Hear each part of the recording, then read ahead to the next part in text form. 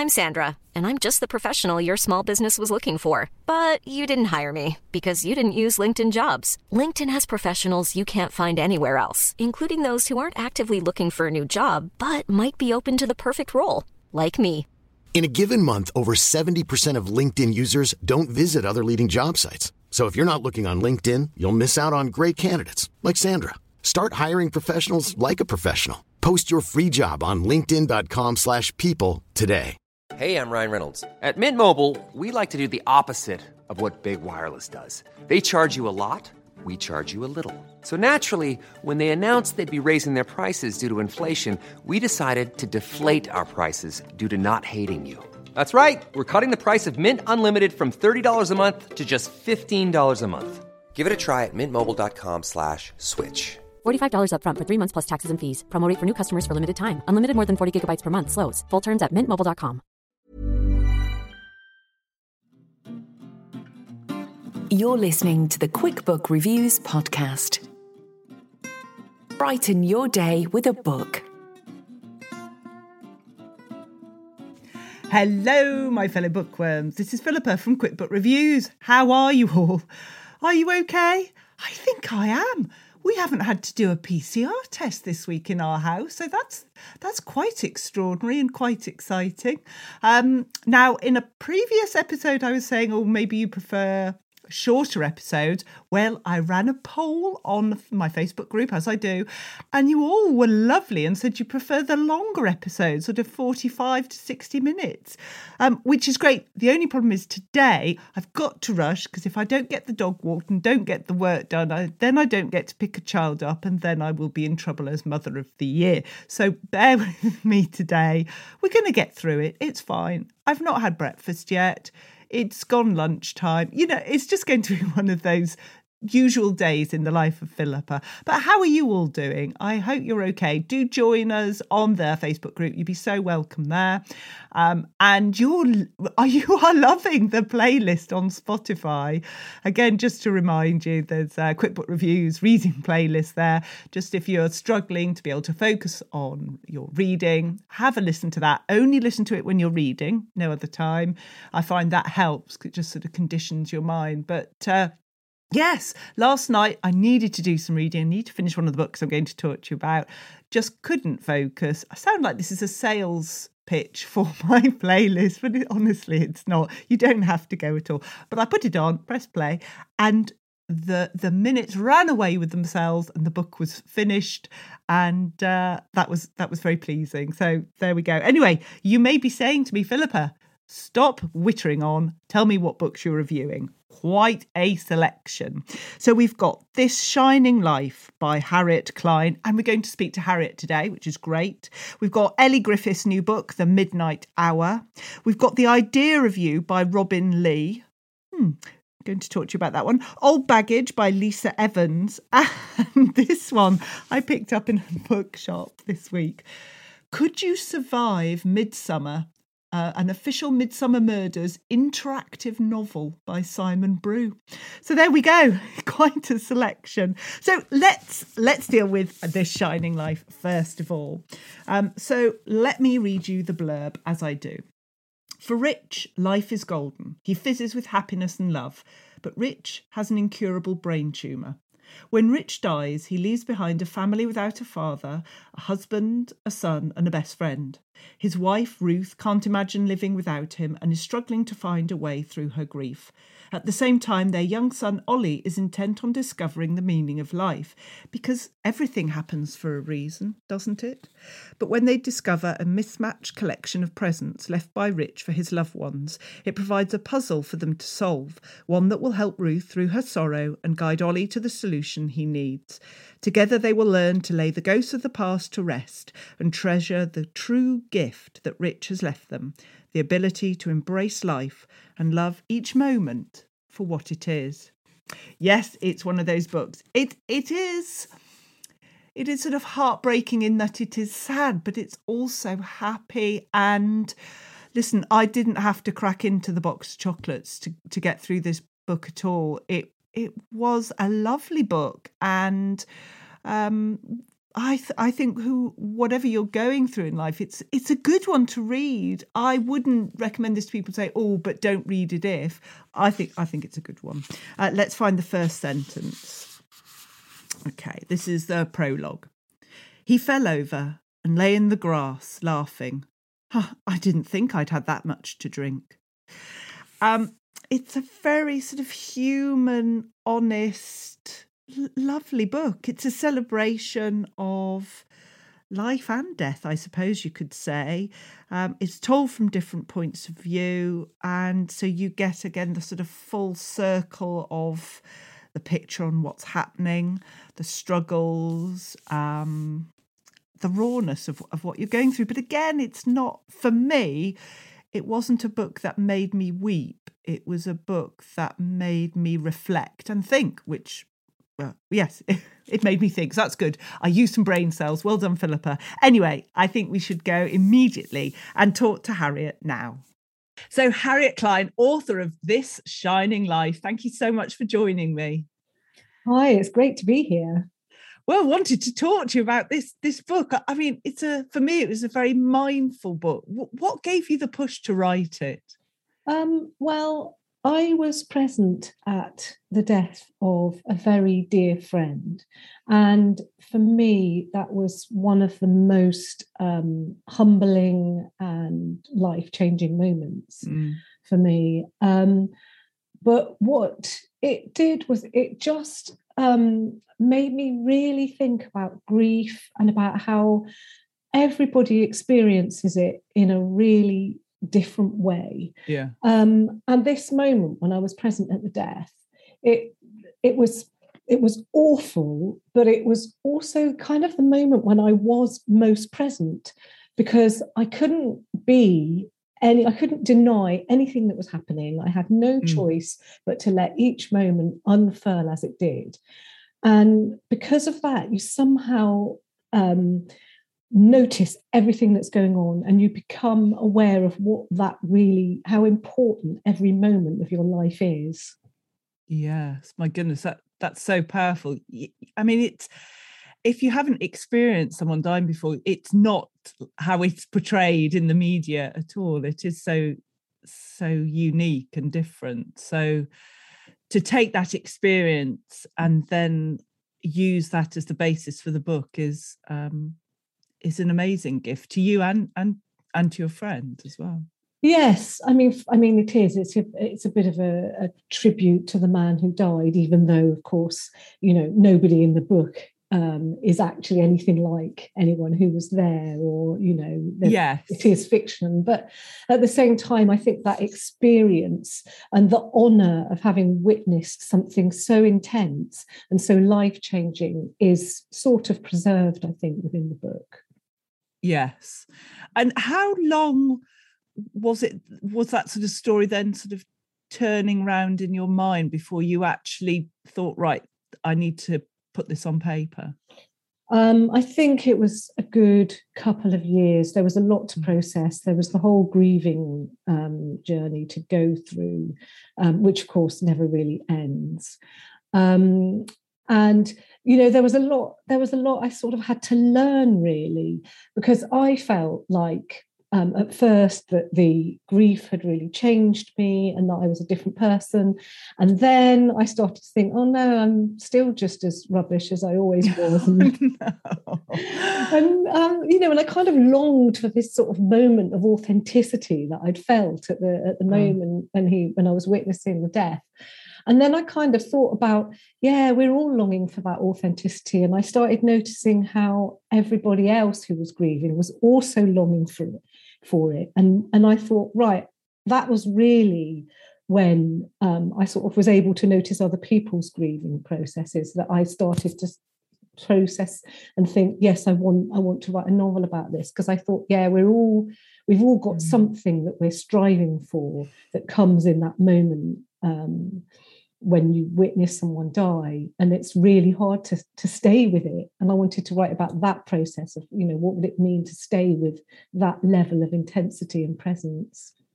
And did writing the book help? I mean, it must have been quite emotion. Of course, it must have been emotional to write, but was it cathartic as well?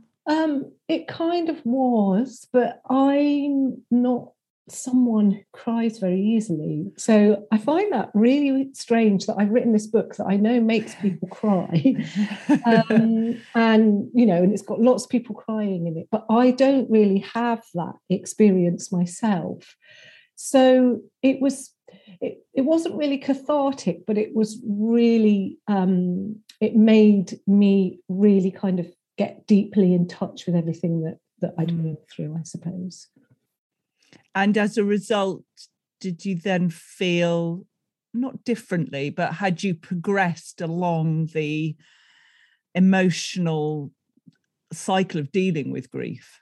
I think definitely. I felt like I had delved more deeply into what grief really means to me, and then by kind of trying to get inside the head of the other characters, I think I delved a bit more deeply in what it might mean for other people and what it might do for them. So I feel that I know it better, and I feel a little bit I don't know, I think I went through a process of kind of really becoming less judgmental of how other people feel. I just thought this is, we've all got our own emotional journey to bring to whatever grief means to us. And although it seems it's a book for specifically for those grieving, it's not. It's a book about life. I felt, and it's a book for everybody. Was that your intention? Yeah, I definitely wanted it to be about life and for it to be about the emotional kind of baggage that people carry and how it affects them. So grief was kind of the catalyst in the book, but I definitely wanted it to be about how do you continue living? How do you live with who you are? Mm-hmm. And although it's clearly an emotional book, for me, it wasn't an emotional burden to read. I didn't have to pour myself a sherry before, I got back to it. It was easy for a hard subject. It was easy to read, if that makes sense. And I thought it was very clever. I was mindful of keeping the touch light. Yes, that's a better way of describing it than my fumbling. No, I mean, but I kind of, it's a funny thing, isn't it? Because it did feel heavy at times, but I wanted to keep it light. And I think one of the ways that I really sort of wanted to do that was a bit of humour. Yes. And a sort of gentle, not ridicule, but sort of, noticing people's foibles and just keeping that as something to enjoy, actually. Yes. Seeing the humour in life and all that's involved. I'm interested as well. I'm sure everyone asks you, but you work as a registrar as well. So does that job help you to see the bigger picture because you're seeing the joyful moments and the moments filled with grief? No, the job as a registrar of births, deaths and marriages is absolutely wonderful for me as a writer in general, because I get to see every sort of person. There's no one who doesn't use the services of the registration at some point. But in terms of grief, it really did inform me, mainly because I'd seen so many different reactions to death, from, people who come in still kind of in shock, unable to speak, to, whole families who are kind of laughing together to keep themselves going. I see anger, and I sort of see this kind of very straightforward business-like approach. So I think that was really helpful. And also I'm feeling like I'm able to do something, you're helping someone along the way in this whole process that they've got to go through. Oh, that's wonderful. And when you'd got all this experience and experienced the death of your close friend as well, and you say it took some years before you decided to put it as a book, how did you approach actually writing it? Did you chew it a lot in your mind, or did you just sit down and the words flowed? I think I'd done so much chewing in my mind already. There was still more to come, but the words did flow, and the structure didn't. I kind of just had to write scenes as they came to me, and then try and work out how to make that into a coherent story.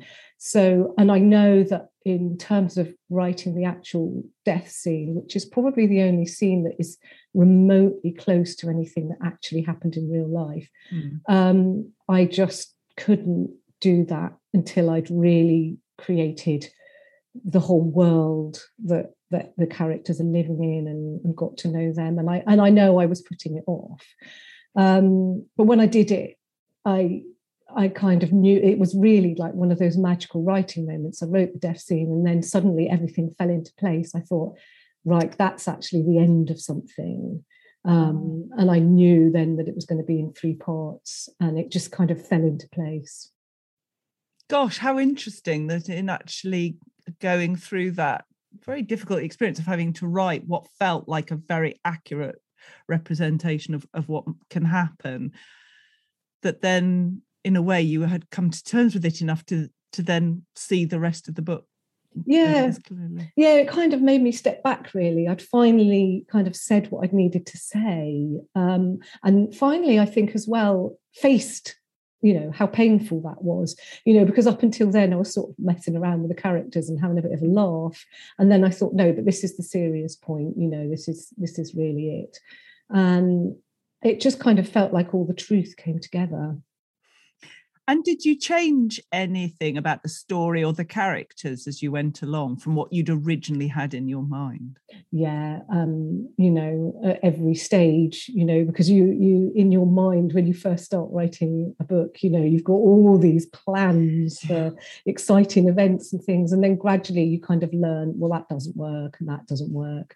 And then you go through the editing process, and you have to cut whole characters out, you have to sort of take whole events out, so yeah, it continually changed as I went along.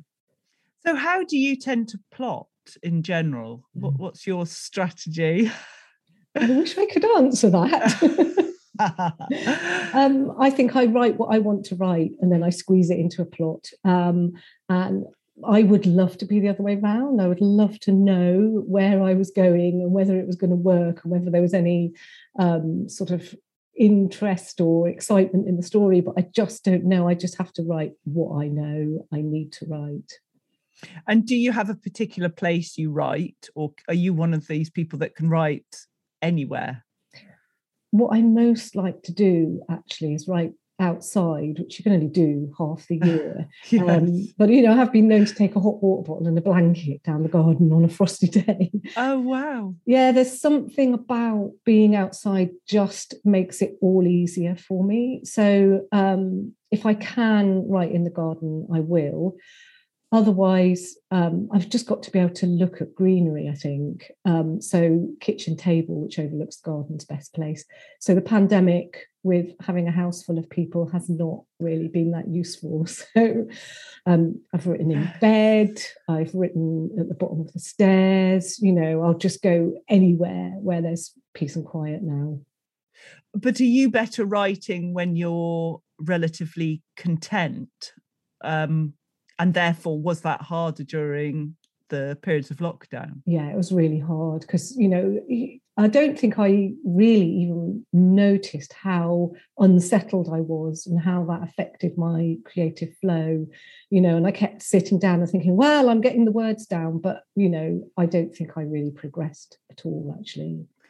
Yes, there's a difference to just getting the word count up and actually making progress. I suppose. Very much so. You've published short stories before, and obviously this is your first novel. How different was the process of writing and publishing for this? Yeah, publishing This Shining Life was actually wonderful, because when you've got a short story, you kind of have finished it, and you send it off And if you're lucky enough to get it picked up, somebody might suggest a couple of tweaks. But with this Shining Life, you get an editor that's dedicated to you. And I loved the whole process. I loved the challenge of being told, well, actually this character isn't needed. How are you going to deal with that? Or, how are we going to tighten up this area? I just loved having that input, having someone's intelligent eye on it, and then, responding and coming back with things that I knew, wow, that has really improved the book. So it was just wonderful to be edited. But in terms of, a short story, once you've got structure and once you know what you've got to say, it's kind of done. You just never know with a novel whether you've ever finished. Yes. Are you glad that you did the short stories first? Was it sort of an easier way into writing the novel? Yes. I don't know that it's easier. You talk to other short story writers. It's just a different challenge. But I feel it kind of gave me an eye for detail and an eye for pace. And in fact, my first sort of vision of this Shining Life was actually as a series of short stories from the point of view of each of the different characters. But I realised that, that would be nice and comforting for me because I'd know how to do it, but it just wouldn't make such an interesting book. So I kind of abandoned that fairly early on. Do you mind me asking how you got this book published? Was it an easy sell or was it hard? I think I was relatively lucky. I kind of sat down and made a list of agents and kind of thought, oh, am I really allowed to send it to those agents? And then I kind of had a talk to myself and said, yes. Start with the ones you really want and then just work down. And I actually got the agent that I really wanted. So that was just for me like a dream moment. And it kind of went from there, because once you've got an agent, really it's in their hands and she's fantastic. So she kind of got me a deal that I was just totally happy with. And I believe you're working on another book. Yes, I am. So that's been hard doing that over the pandemic, but it's, you just never know, do you, whether it's going to work until it's written. But I think it's kind of, I've got a lot of material there that I'm thinking is coming together. It might involve dogs. Oh, wow. And does it, are any of the characters in the first book showing again, or is it a complete standalone? It's complete standalone, completely different, yeah. Although, you can't help thinking, oh, I'm sure I did that in the last book. Oh, I'm sure I started on this theme in the last book. Do you think you could have written and started to write anyway your second book if you hadn't written the first one? Does it sort of, is it a progression of having done the first book, even though it's not related at all? For definite. I definitely feel that there's things that I didn't say in the first book about life that I now want to say in the second book. I think there's things that I've learned in terms of technique that I want to sort of experiment with applying. I think, it's interesting. You kind of think, oh yeah, I've written a book already, it's going to be easier, and it isn't. It's a bit like I know how to read music now, but I'm learning a completely new instrument. But there is, for me, I feel like as long as I'm progressing, as long as I'm trying to find new ways to improve my writing, then that's progress. Are you experiencing the book 2 pressure that some authors talk about? Really am. It feels so different knowing that someone is going to read it, because of course it was all just a sort of lovely fantasy when I was writing Shining Life, and now I know that someone's going to look at it with a critical eye. They might not like it, and I'll have to accept that. Well, I'm sure they'll love it if it's anything like the first one. What surprised you the most about the publishing world? Just how I don't know, many things really. I mean, really how lovely and friendly everyone is. So, you know, I knew that people went for lunch and things, but to actually kind of experience that and to realize that you can have these amazing conversations and that's part of your job. It was just wonderful. But yeah, it just seems also quite almost chaotic. You know, you can't predict anything. You don't know whose book's going to do well. You don't know how things are going to be taken. And you just kind of, what I learned to do really was just hold my nerve the whole time. And it must be even more of a challenge because this book feels so much of you. Yeah. You know, with all that you've gone through, it's not as if you've written a book that's detached and you're not as involved. This feels so much of you. Yeah, it feels very personal, but I don't think that anything that I write will ever not be. You know, I think that you know, I'm always, you know, I don't really kind of look to things that I don't already feel are somewhere deep inside me. You know, I mean, I think my writing process is to drag up whatever's deep in my heart, actually, you know, and bring it screaming into the light. Do you find with your job that as well, your registrar job, I should say, that you have a notebook there as well? And as soon as someone's gone, you're like, well, just make a note of that. Every now and then that does happen, yeah. You know, just a little mannerism, yes. Or, you know, or often it can be just a moment that changes, you know, when you just think, oh, that person came in really angry and now they've left smiling, and you just want to kind of make a note of what it was that changed, you know, yes. in your interaction. I mean, again, that was one of the really hard things about the pandemic, is that we stopped seeing people face to face. And I just missed that, especially doing death registrations, because, you know, it is that kind of real, genuine connection that you make with someone, and you can't do that over the phone. So that was a shame, actually. And forgive my ignorance, did you ever do those on Zoom, or was it just for the voice? Yeah, it's just for the voice. So, and that was just horrible, and especially, you know, in the pandemic when people were completely, you know, freaked out and in a state about, you know, what on earth was going on, and you know, and it was awful, you know, because people couldn't see, you know, if people had died of COVID, they couldn't then have anyone come in to comfort them because they then had to isolate. So, you know, it was a really horrible time, and you just felt like you're just on the end of the phone. I wish I could be in an office with you, you know, yes. person. But you seem a very compassionate person, and you've got this sort of energy about you, and it comes from the book as well. You know, if I'd read the book and then had to guess which author had written it, I think I'd have chosen you quite quickly. That the book is you, and I'm sure it will go on to be incredibly successful, and wish you all the best with your career. It's wonderful. Thank you very much. Well, Harriet Klein, thank you so much for joining me today. It was a total pleasure. Hey, I'm Ryan Reynolds. At Mint Mobile, we like to do the opposite of what Big Wireless does. They charge you a lot, we charge you a little. So naturally, when they announced they'd be raising their prices due to inflation, we decided to deflate our prices due to not hating you.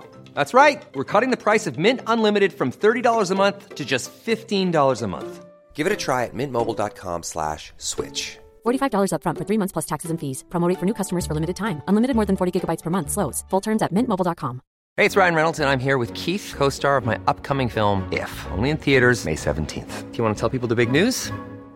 All right, I'll do it. Sign up now and you'll get unlimited for $15 a month and 6 months of Paramount Plus Essential Plan on us. mintmobile.com/switch. Upfront payment of $45 equivalent to $15 per month. Unlimited over 40 gigabytes per month. Face lower speeds. Videos at 480p. Active Mint customers by 531.24 get 6 months of Paramount Plus Essential Plan. Auto renews after 6 months. Offer ends May 31st, 2024. Separate Paramount Plus registration required. Terms and conditions apply if rated PG. Hold up. What was that? Boring. No flavor. That was as bad as those leftovers you ate all week. Keke Palmer here, and it's time to say hello to something fresh and guilt-free. Hello Fresh. Jazz up dinner with pecan-crusted chicken or garlic butter shrimp scampi. Now that's music to my mouth. Hello Fresh. Let's get this dinner party started. Discover all the delicious possibilities at HelloFresh.com. Wow. Nice. Yeah. What you're hearing are the sounds of people everywhere putting on Bombas socks, underwear, and T-shirts made from absurdly soft materials that feel like plush clouds. Yeah, that plush. And the best part? For every item you purchase, Bombas donates another to someone facing homelessness. Bombas. Big comfort for everyone. Go to bombas.com/ACAST and use code ACAST for 20% off your first purchase. That's bombas.com/ACAST. Code ACAST. Wow, well that was really interesting, wasn't it? But yes, can't wait for her next book. No pressure, Harriet, sorry. So let's get on to The Midnight Hour by Elly Griffiths. And this is, obviously Elly Griffiths is really well known, but this is part of a series I haven't talked about before, The Brighton Mysteries. I believe this is book 6 in it. I've got them all and I haven't read them, I'll be honest. And I've kept putting off reading the next book that comes out in this series because I always want to start with the first one and go through the whole series. But I don't know about you, but I just got to the point where I thought I've read lots of other types of books, particularly read thrillers lately, and I just want a good old-fashioned crime book. And I don't mean old-fashioned in a derogatory way. I want there to be a murder, I want there to be suspects, and I want the great sort of twists and turns and whodunit and reveals. And so I just thought, I'm going to read this. I'm not going to wait for the time to go back and start at book 1 and read my way through. I'm going to trust that Elly will deliver a book that I can read without having to read those previous ones. And of course, she delivered. I love this book so much. Let me read you the blurb. Brighton, 1965. When theatrical impresario Bert Billington is found dead in his retirement home, no one suspects foul play. But when the post-mortem reveals that he was poisoned, suspicion falls on his wife, eccentric ex-music hall star Verity Malone. Frustrated by the police response to Bert's death and determined to prove her innocence, Verity calls in private detective duo Emma Holmes and Sam Collins. This is their first real case. But as luck would have it, they have a friend on the inside. Max Mephisto is filming a remake of Dracula starring Seth Billington, Bert's son. But when they question Max, they feel he isn't telling them the whole story. Emma and Sam must vie with the police to untangle the case and bring the killer to justice. They're sure the answers must lie in Bert's dark past and in the glamorous, occasionally deadly days of music hall. But the closer they get to the truth, the more danger they find themselves in. So let's read the first sentence of this. I should say I got this book on NetGalley, so thank you to NetGalley for letting me read it in advance. This is the prologue. Sunday, 19th of September, 1965. Sunday afternoon, thought Verity Malone, was a blameless time of day. Oh, I'm going to read you. Can I read you one more? No, I'm not going to read you anymore. Just get it and love it. I love the name Verity, by the way. There was a girl at school called Verity. I do like that. Anyway, what did I think about this book?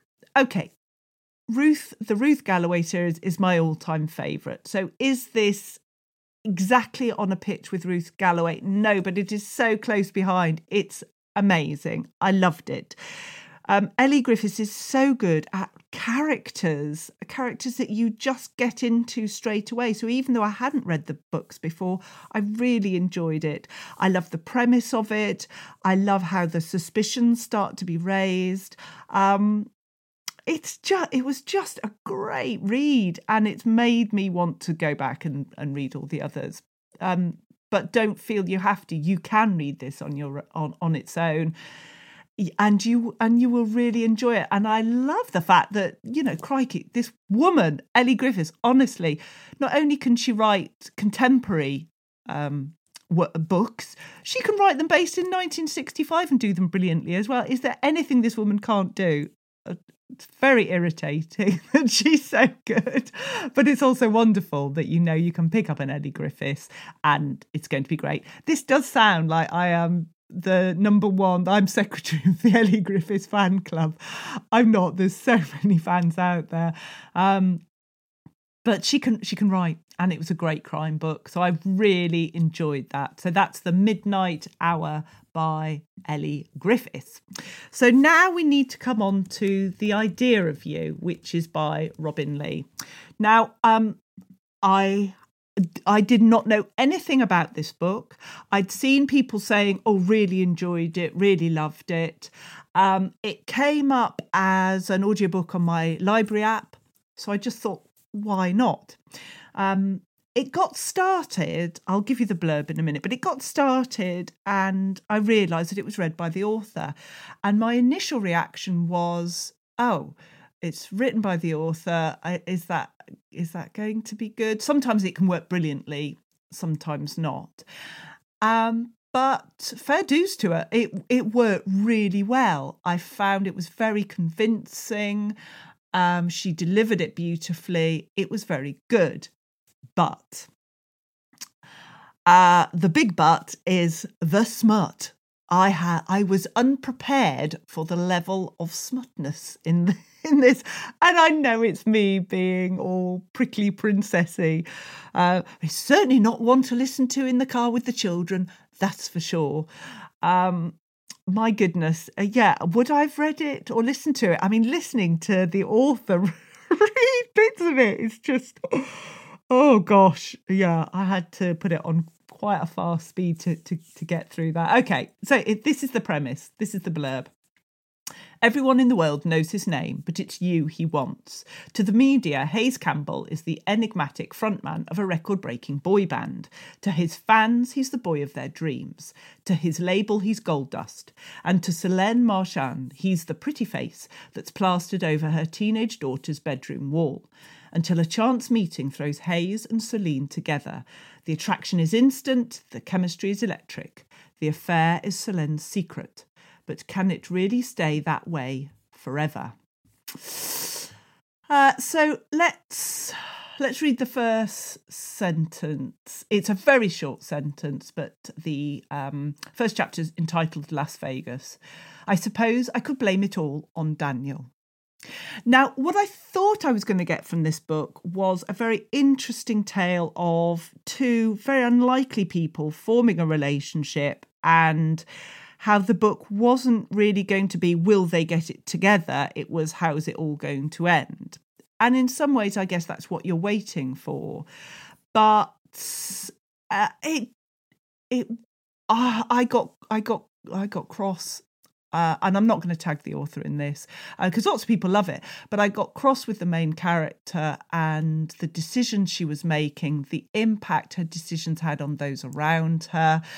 And yeah, it just made me, I got the ick a bit with some of the scenes. It was just, am I glad I read it?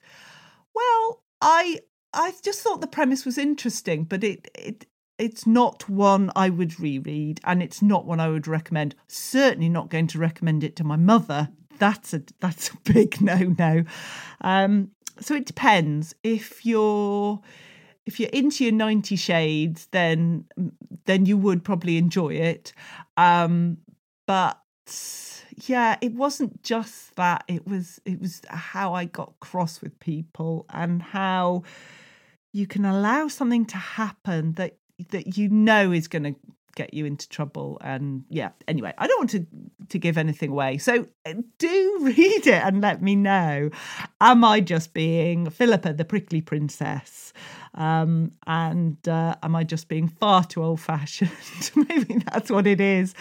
I've hit the big birthday, so maybe this is the natural response. I don't know. Anyway, from one old baggage, which is me, to a book that's called Old Baggage, which is not me. So Old Baggage is written by Lisa Evans, and here's the blurb. It is 1928. Matilda Simpkin is a woman with a thrilling past and a chafingly uneventful present. In her youth, she was a militant suffragette. Jailed 5 times, she marched, sang, smashed windows and heckled Winston Churchill. But nothing since then has had the depth, the same excitement. Now in middle age, Mattie is looking for a new purpose. Giving the wooden club she still keeps in her handbag a thoughtful twirl, she's struck by an idea. But what starts as a brilliantly idealistic plan is derailed derailed by a connection with Matty's militant past, one which begins to threaten every principle she stands for. Let's do the first sentence. Part 1, 1928. Matty always carried a club in her handbag, just a small one, of polished ash. I'm going to read you the next sentence. That was the most infuriating aspect of the whole episode. She'd actually been armed when it happened. I love this book. If you like books like Mrs. Benson's Beetle that I've talked to you about before. Oh, and we've got the author coming on in, I don't know, about a month's time. That's very exciting. Anyway, sorry, back to this. If you like that, where there's strong women from times past who have a story to tell and are real characters, you're going to love this book. I'd say it's more down the literature road than Mrs. Benson's Beetle, but it's still just as lovely to read. I certainly learned a lot. Yes, I thought I knew so much about suffragettes, but no, I learned a lot more, but not because I was dictated to, but just soaking the story up.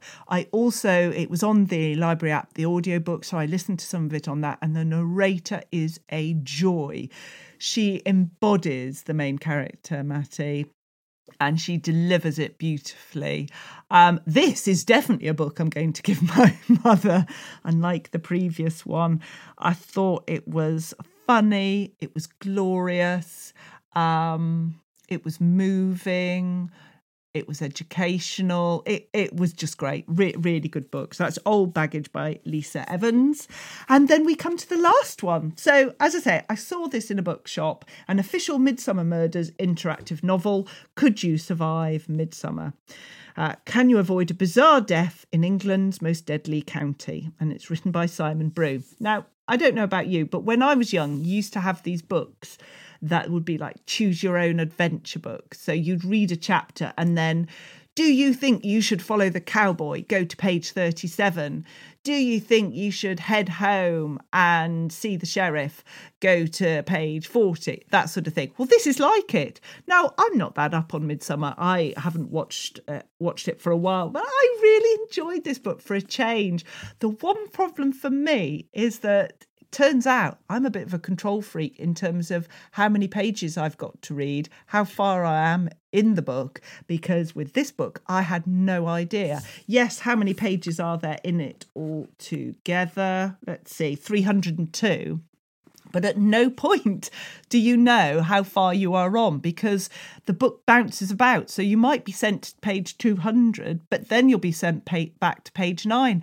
And I found that it really made me uncomfortable because I didn't know how much more I'd got to read. So that just shows the weirdness of Philippa. But I enjoyed it as a change. It infuriated with me because clearly I'm a really bad detective and the book kept reminding me of that. Like, no, I failed again. But here's the blurb. On the eve of the Midsummer Villages in Bloom competition, in England's most notorious county, a body has been found lying beneath a pile of homemade damson jam jars. As the overseer of the Little Norton entry for the competition, Peter James Maddock was well known in the village, but we soon learned that he had a dark past. What could be the reason for his extraordinary death? That's where you come in. In this first ever Midsummer interactive novel, step into the shoes of Midsummer CID's new detective and decide which way the story goes. Staying vigilant in a county with such a reputation is no easy feat, but it could just be what you need to crack this curious case. Let's see the first sentence. Chapter 1. Well, the first sentence is actually a page, How to Play. Which is, hello, detective, welcome to Midsummer. But I'm going to read you the first sentence of the main bit. Chapter 1. Glancing up at the skies, Veronica Wollaston breathes an audible sigh of relief. I really enjoyed it. Would I want every book to be like this? No, absolutely not. It was a one-off and I enjoyed it. I had not heard anything about this book being released. And normally when I go in a bookshop, I already know, it sounds really full of myself and I don't mean it like that, but I already know what books are going to be there and have an idea of what I'm going to pick up. So this was a shockathon for me to see this and not having heard anything about it. we're coming up to that seasonal time, folks. It's gonna be Christmas, and I think this would be a good present for people because it is something different. And yeah, I really enjoyed it as a change. I wouldn't want to read it every day, but I think once I've lent it to a couple of people, it's one I'm going to keep, because I think, so far I've still not been able to solve the murder, no matter how many times I have tried. And let me tell you, I've tried. So I would like to try again to have some success. So yes, it's something different, and that's what we need. So today, the books we've covered: The Shining Life by Harriet Klein, The Midnight Hour by Ellie Griffiths, The Idea of You by Robin Lee, Old Baggage by Lisa Evans, and an official Midsummer Murders interactive novel by Simon Brew. It's quite a range. Got some really good books to talk to you about next time. Really good author interview. So this is me, over and out for today. Just stay safe, everyone. Keep going. Look after yourselves. And I'll see you very soon. Take care now. Bye-bye. You've been listening to the Quick Book Reviews podcast. That's enough books, said no one, ever. See you again soon.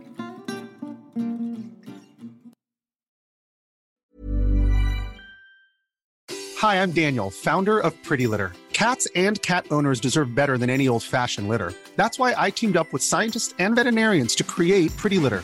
Its innovative crystal formula has superior odor control and weighs up to 80% less than clay litter. Pretty Litter even monitors health by changing colors to help detect early signs of potential illness. It's the world's smartest kitty litter. Go to prettylitter.com and use code ACAST for 20% off your first order and a free cat toy. Terms and conditions apply. See site for details. Ever catch yourself eating the same flavorless dinner 3 days in a row? Dreaming of something better? Well, HelloFresh is your guilt-free dream come true, baby. It's me, Keke Palmer. Let's wake up those taste buds with hot, juicy pecan-crusted chicken or garlic butter shrimp scampi. HelloFresh. Stop dreaming of all the delicious possibilities and dig in at HelloFresh.com. Let's get this dinner party started. Hey, it's Paige DeSorbo from Giggly Squad. High quality fashion without the price tag. Say hello to Quince. I'm snagging high-end essentials like cozy cashmere sweaters, sleek leather jackets, fine jewelry, and so much more. With Quince being 50 to 80% less than similar brands. And they partner with factories that prioritize safe, ethical, and responsible manufacturing. I love that. Luxury quality within reach. Go to quince.com/style to get free shipping and 365-day returns on your next order.